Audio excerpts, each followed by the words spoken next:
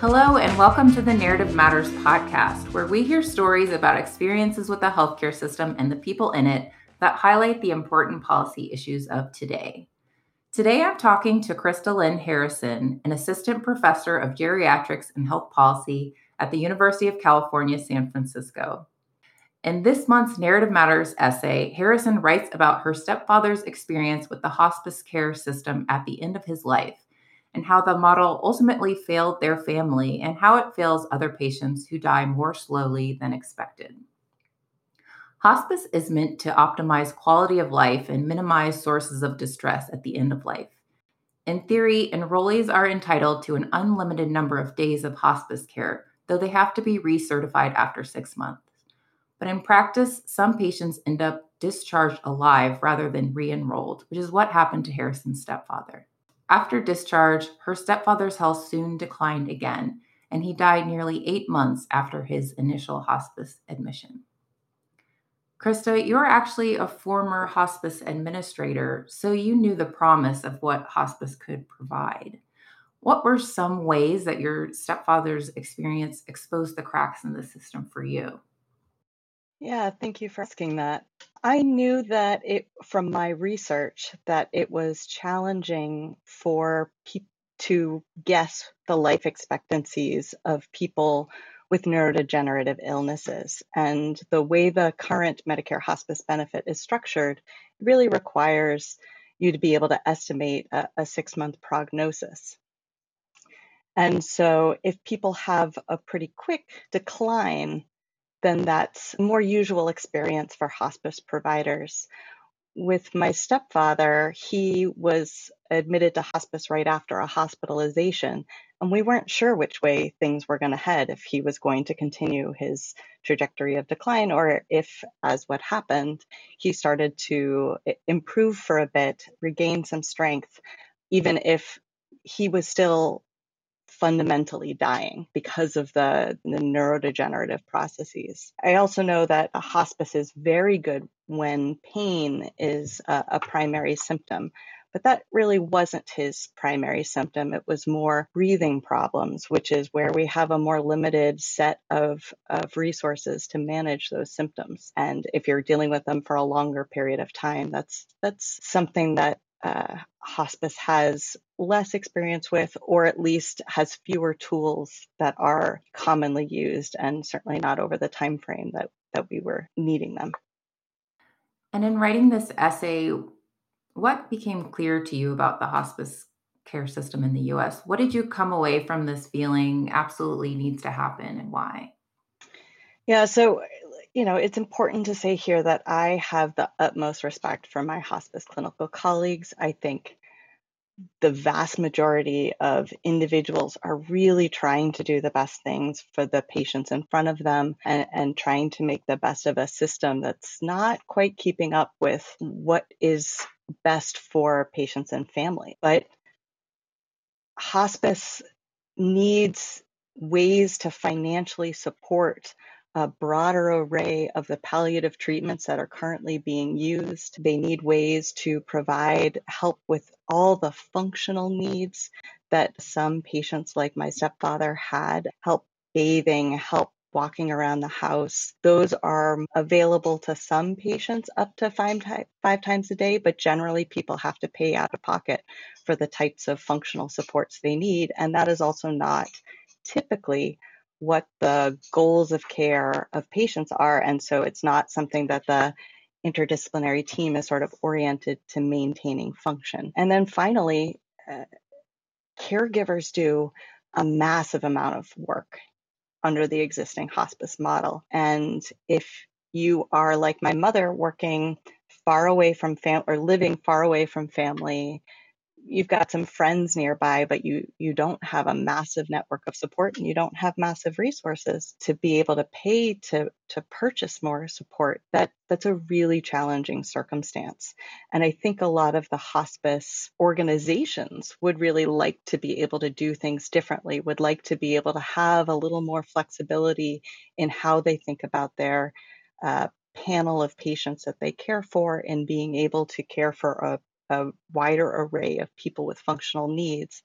But to be able to do that is going to require some changes to the way the payment mechanisms under the Medicare hospice benefit, how those currently function. Krista, thank you for joining us today.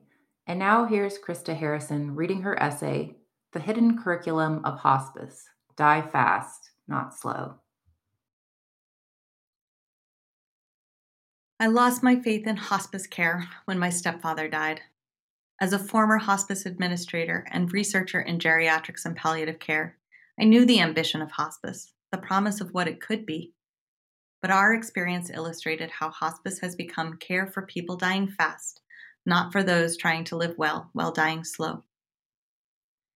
On the first day of February in 2019, the hospice nurse called my mother and said, "Good news!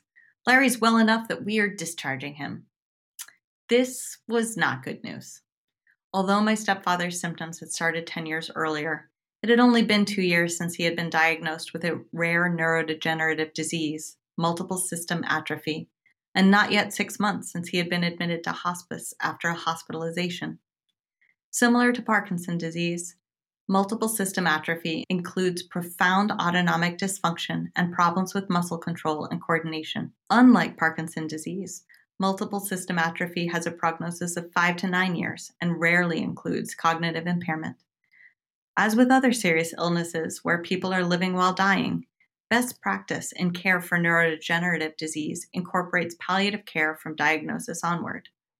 Yet where Larry and my mother lived in Florida, home-based palliative care was not available, and hospital-based palliative care was available only to people with cancer. We knew Larry would likely need hospice at some point. The question was always when. Unbeknownst to me, doctors had been gently recommending hospice to my parents for months. Before his hospitalization in late 2018, Larry was 6'2", 187 pounds, and could walk through the house with a wheeled walker and my mother's stabilization, although he fell many times a day. To get around the house, he reluctantly used an electric wheelchair and wheelchair van. In 2018, an intense Florida red tide algal bloom released aerosol toxins and caused Larry such respiratory irritation that he began to drown in his own secretions, resulting in a week-long hospitalization. When he was discharged, home health agencies couldn't get us the equipment needed to manage his symptoms at home fast enough. My parents were finally willing to consider hospice when Larry's primary care physician said the words "end-stage disease" on speakerphone. I have researched hospice and palliative care, both the models of care and the organizations that provide it, for years, including working in a community-based hospice. My mother's most recent experience with hospice had been my grandmother's death 5 years before. We both thought of hospice as the best option for end-of-life care with interdisciplinary support for the family in any setting. According to federal regulations, hospice focuses on optimizing quality of life and minimizing sources of distress by providing 24/7 access to medical care, routine visits from nurses, social workers, chaplains, and home health aides, and home delivery of medication and durable medical equipment related to the terminal prognosis. Cost containment efforts during the creation of the Medicare hospice benefit require physicians to attest that enrollees are likely to die within 6 months and require that enrollees forego hospitalizations and treatments with curative intent, such as cure-oriented chemotherapy for cancer. In theory, hospice enrollees are entitled to an unlimited number of days of hospice care. In reality, regulatory changes and increased oversight have led many hospices to preemptively disenroll patients before recertification of hospice eligibility at 180 days of service. Larry wanted to be at home. We were prepared for his functional decline and anticipated that he might die within weeks of the hospitalization. For a few months, family or friends stayed full-time to help. But with a new regimen to support his lung function, Larry's strength improved enough that he could assist with transfers from bed to electric wheelchair to toilet, making it possible for him to stay at home with only my mother's full-time caregiving. Yet the overall picture was still one of decline.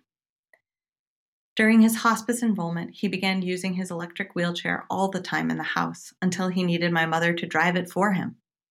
As he increasingly choked on solid foods and aspirated liquids, my mother adjusted his diet.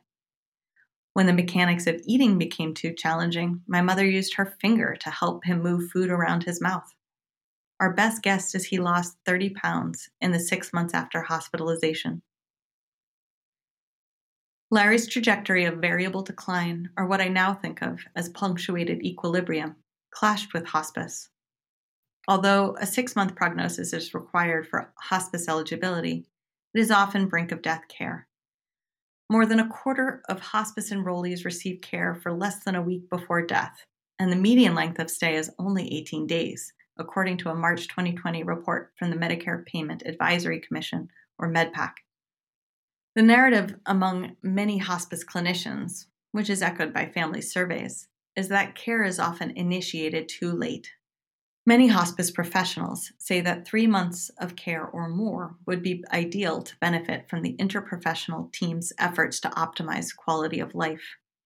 Both our experiences and my research indicate that the culture and regulations of hospice in the United States have not caught up to this aspirational narrative of optimizing quality of life for a longer period before death. The hospice we worked with was best suited to helping people who are actively dying or ready to die, not those who are reluctantly dying. Our family efforts to maintain Larry's function, which allowed him to remain at home and help him enjoy life while it lasted, made the disconnect between hospice's words and practice apparent. We had several examples. One involved getting Larry access to a costlier, but for him, more effective medication.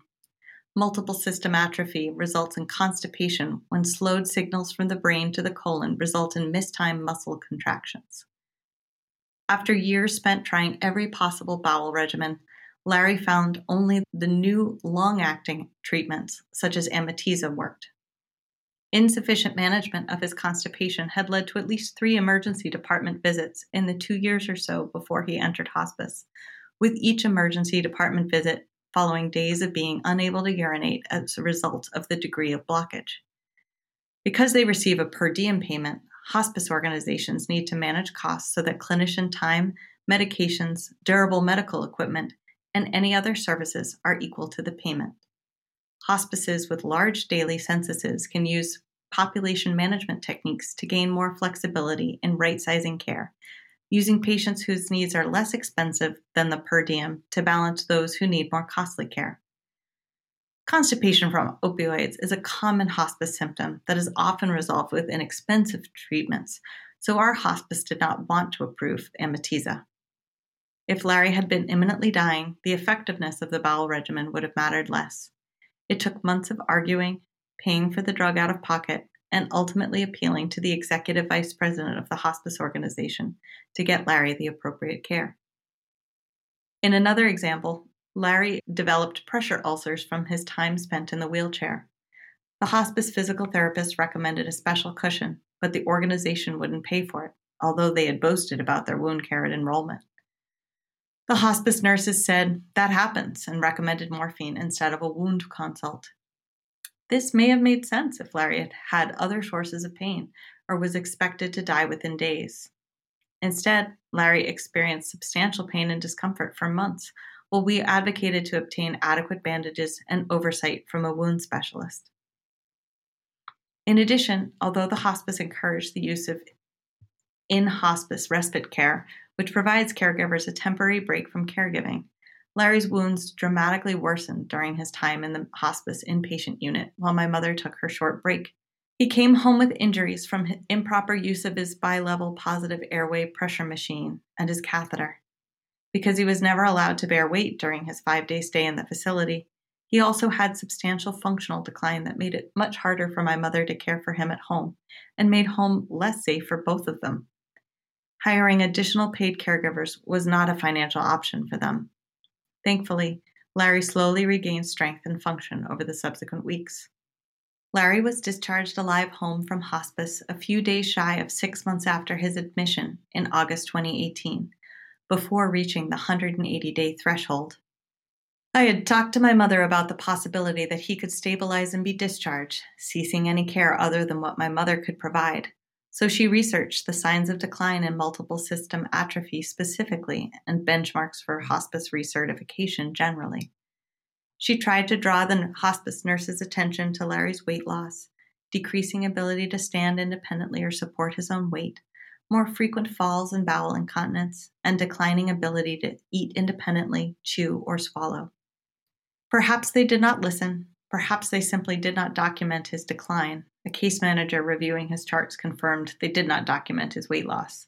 Or perhaps the hospice nurses discounted the signs of deterioration because they did not witness the increasing efforts my mother had made to get Larry out of the house and into the wheelchair and van. After all, he was not their more typical hospice enrollee with cancer. Perhaps they were simply providing suboptimal hospice care. Without much warning, the nurse called and said, "Larry is discharged. We will come by with papers to sign tomorrow and pick up the equipment soon after." The care transition was traumatic. The next 6 weeks were filled with efforts to enroll in skilled home health, which did not cover the most needed service and aid to help with bathing, replace medical equipment, and engage in what we jokingly called Medicare revenge spending, ambulatory visits with Larry's primary care provider and specialists, including his neurologist, urologist, and pulmonologist. Mom and Larry retold their stories dozens of times to new healthcare professionals. The pulmonologist quipped, "Didn't die fast enough for them, huh?" The major causes of death in multiple system atrophy are sudden death, aspiration pneumonia, urinary tract infection, or wasting. Any day could have been Larry's last. 6 weeks after Larry was discharged, he sharply declined in conjunction with what we assume was an infection. My mother fought my recommendation to re-enroll him with hospice, so deeply had they broken her trust. My hospice and palliative care colleagues assured me that re-enrolling was the wisest path, but looking back, I still second guess. My mother and I spent valuable time and emotional energy handling the re-enrollment with the only hospice in the area. The staff seemed blithely unaware of our feelings. Hospice clinicians gave Larry an enema that made him desperately ill for 6 days. He stopped eating and drinking. The counterfactual is unknowable, but it is clear that hospice failed their mandate to reduce suffering. Larry died 6 weeks later, April 2nd, 2019, nearly 8 months after his initial hospice admission in August 2018. All humans die, yet existing systems fail to make dying and bereavement less terrible. Hospice developed as an alternative to a death-denying hospital culture, an interdisciplinary care model to serve the patient and family at the end of life. But it has evolved into a business that relies on the extensive unpaid labor of family caregivers and the associated costs to their physical, mental, and financial well-being. Between 2000 and 2016, the use of hospice doubled, while Medicare payments for hospice increased sixfold, according to a 2018 MedPAC report. MedPAC also reports that almost 70% of hospice organizations were for-profit in 2018, and others note that private equity firms are increasingly investing in the hospice market. There are also widespread and ongoing concerns about the quality of care in hospice. Market forces and regulatory oversight may pressure nonprofit organizations to act like for-profits or to disenroll long-stay patients for fear of withheld payments. The actions of Larry's nonprofit hospice diverged from the ideals of the hospice philosophy, yet accorded with the incentives of the Medicare hospice benefit and oversight. The hospice philosophy aims to provide whole-person care tailored to the preferences of patient and family to relieve suffering throughout the dying experience. The benefit was designed around the relatively predictable course and symptoms of people dying of cancer, shortened prognosis with intense pain. Yet the vast majority of Medicare beneficiaries die of non-cancer serious illnesses. Capitated payments for all-inclusive care incentivizes cost minimization, as we experienced when Larry's hospice declined to pay for expensive treatments such as Amitiza and the wheelchair cushion, despite their palliative benefit. Payment reforms are being attempted, but regulatory oversight intended to minimize inappropriate enrollment of low-need patients with prognoses longer than 6 months to boost profits has sometimes instead led to the early expulsion and abandonment of people with long trajectories of functional decline and hard-to-predict life expectancies. Although I fundamentally believe that my hospice colleagues are committed to caring for people such as Larry, and anyone with a serious illness, the defaults and policies do not facilitate optimal care for the modern population of enrollees. Although many hospice enrollees die too quickly, and this is a separate and valid concern, 20% of hospice enrollees received care for longer than 6 months in 2016 to 2018, and 17% were disenrolled while still alive, according to a 2020 report from the National Hospice and Palliative Care Organization. Enrollees with neurologic conditions have the longest average length of stay and the second highest rates of live discharge, according to the 2020 MedPAC report. Yet this is the best option available. End-of-life care is consistently rated higher when hospice is involved, and no other existing Medicare benefit provides sufficient long-term interdisciplinary care, including integrated medical, functional, and social supports through the end of life wherever a person calls home. The chasms of care are wide for the reluctantly dying. We need an alternative. No revolt can come from the dying, their caregivers, or the recently bereaved. Their energies are otherwise occupied. It falls to those of us left behind to advocate for policy change and models of care that mitigate, rather than exacerbate, the challenges of dying. One option would be to build a payment model for care that supports both patients and caregivers in the months and years before hospice eligibility. Potential seeds for this model include the home-based primary care program within the Veterans Health Administration, Medicaid's program of all-inclusive care for the elderly, the Centers for Medicare and Medicaid Services Independence at Home demonstration, and a proposed community-based palliative care demonstration program. Each of these models would have required adjustment to have been relevant to our family's situation. Larry was not a veteran, and he needed care informed by the approaches from both palliative care and geriatrics, as well as aid services, durable medical equipment, pulmonary expertise, and wound care. He and my mother needed care continuity, as well as to be recognized as experts in their rare disease experience. They needed ways to easily add additional layers of support as their care needs grew. Another policy option would be to change the existing Medicare hospice benefit to better match the characteristics and needs of beneficiaries. Changes would include removing prognostic requirements, facilitating payments for treatment with palliative benefit, even if expensive, adding more support from aides for personal care, adding more explicit support and care for family caregivers, and training hospice staff to care for a broader array of diseases. Given that nearly 3/4 of hospice enrollees are older than age 65, this training should include an emphasis on principles from geriatrics, such as minimizing functional decline, promoting adaptation, and managing multimorbidity. Such changes would likely increase the cost profile of hospice, but also simultaneously reduce costs in other areas of Medicare while decreasing often ignored costs to family caregivers. We will all die, and if we are fortunate, we will do so at advanced age. Self-interest alone should support the availability of high-quality, evidence-based, culturally humble end-of-life care that can be tailored to the preferences and needs of those affected. As a model of care in the United States, hospices remain hobbled by efforts to minimize costs to Medicare. It is perhaps the only model of hospice in the world that asks physicians to guess whether or not a person will die in the next 6 months. The costs accrue to all of society. We simply do not measure them.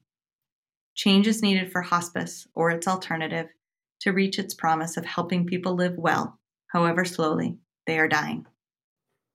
That was Krista Harrison reading her essay, The Hidden Curriculum of Hospice, Die Fast, Not Slow. Thanks for listening, and be sure to subscribe wherever you listen to podcasts.